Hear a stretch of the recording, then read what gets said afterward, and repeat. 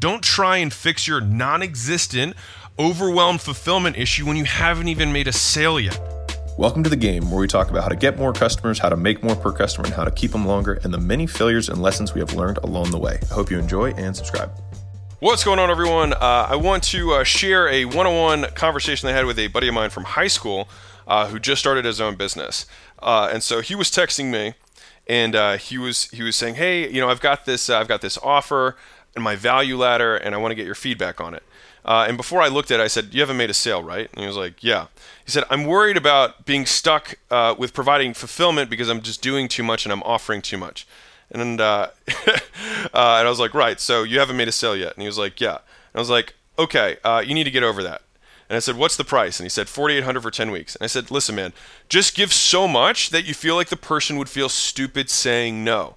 All right? Don't try and fix your non-existent, overwhelmed fulfillment issue when you haven't even made a sale yet. All right? Close a deal, then another, and then another, and then once you are overwhelmed, then you can start dealing with it.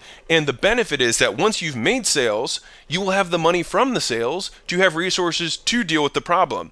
And so this is something that I see all the time, right? People they'll try and solve issues that don't even exist. I have somebody like this example, right? He's like, I don't want to be overwhelmed with all this fulfillment. I'm like, dude, you haven't even made a sale yet, right? Sell the world. Right? Sell everything you possibly can to get them to say yes. And then what happens is you're going to start making money. And then at that point, you can start peeling back the things that take the most time that are not as valuable. But in the beginning, you just have to create flow. So one of the rules that I always have is create flow, monetize flow, then add friction. All right? In that order. So once you have demand, it means you're making a good offer of some kind. Then you are getting people to say yes, which means you make an offer that's so crazy that someone would be stupid to say no. And if that means selling your time, selling one-on-one stuff, flying out to their house or driving over every day, whatever it is, even if it's unreasonable, stop thinking about scale before you've even had the ability to have a single sale. Right? It drives me nuts because I'm like, dude, you're trying to solve a problem that doesn't even exist. It's like when I would have guys who come into the gym and they'd be like, "Hey, well, I want to get bigger, but I don't want to get as big as you." And I was like, "You're not going to sneeze and fucking get jacked." All right? I was like, "There's a million steps between where you're at and where I'm at, and believe me, it won't happen on accident." Right? And so they're like, "Well, I don't want to get too," like they're trying to solve problems that don't even exist yet. I was like, why don't we start with making you look like you even work out? Why don't we start there? Fair enough, right? And the thing is like, why don't we start with you actually just getting a sale before we even talk about what your fulfillment and optimizing for profit even looks like, right?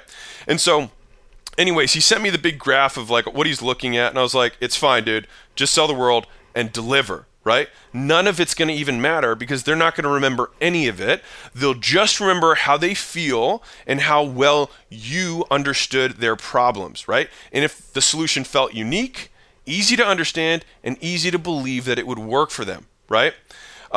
And so he was like, "Yeah, it makes sense. It's crazy how much of this has been like just removing my own self-limiting belief." And I was like, "Yeah, money's made in your mind first, right? Poor people have poor beliefs. You can't, if you're walking towards a door, right before you go and turn the knob, you envision yourself turning the knob. Everything happens in your mind before it happens in reality. And if you can't envision yourself actually making money doing it, then there's no way it's going to happen. Poor people expect poor outcomes, right? Rich people expect rich outcomes, and they don't accept outcomes beyond that. They don't make decisions unless they feel like that outcome is possible, right?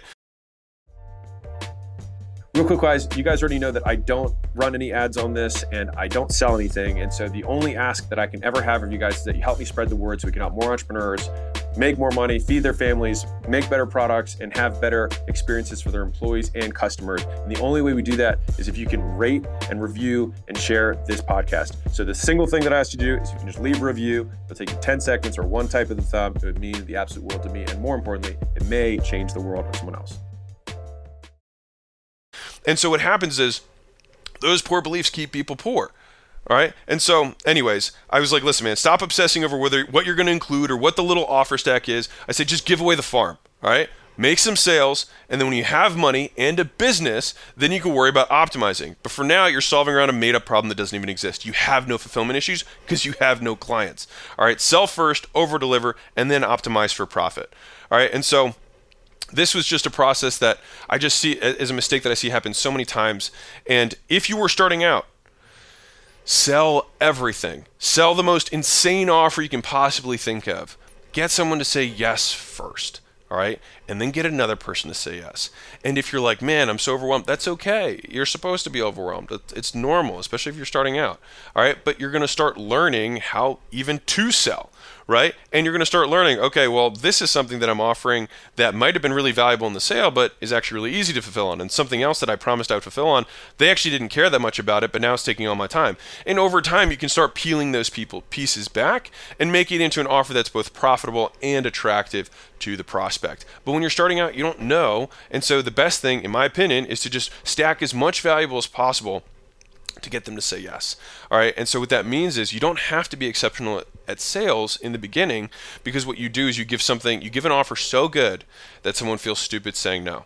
And so what I'll do is I'll wrap up with a story of how I learned this. And so when I was 23, I went to a conference and I paid $3,000 for a weekend conference, and it was $3,000 of money I didn't have.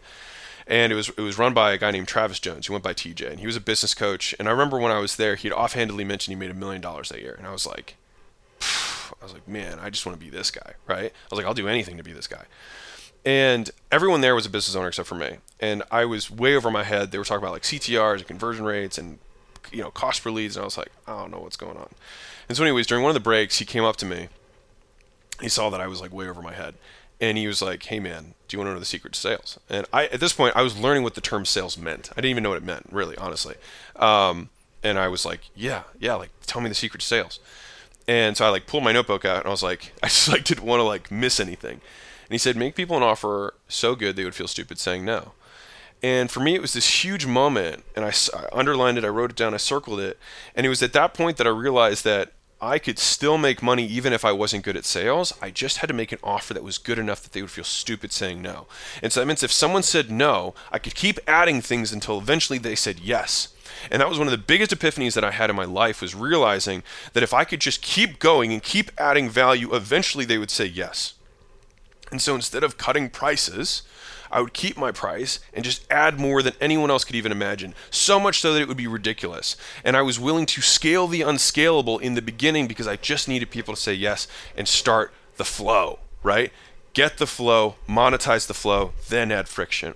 And so it was one of the most important lessons of my life. It's one that stuck with me through my entire career. And in remembering this, as I'm now getting, I'm helping my friend from high school. I've got my neighbor who's starting their entrepreneurial journey. It's really reminding me of some of these lessons earlier on. And I just hope you don't mind me just sharing them with you as we go. So anyways, keep being awesome. Lots of love. I'll catch you guys soon.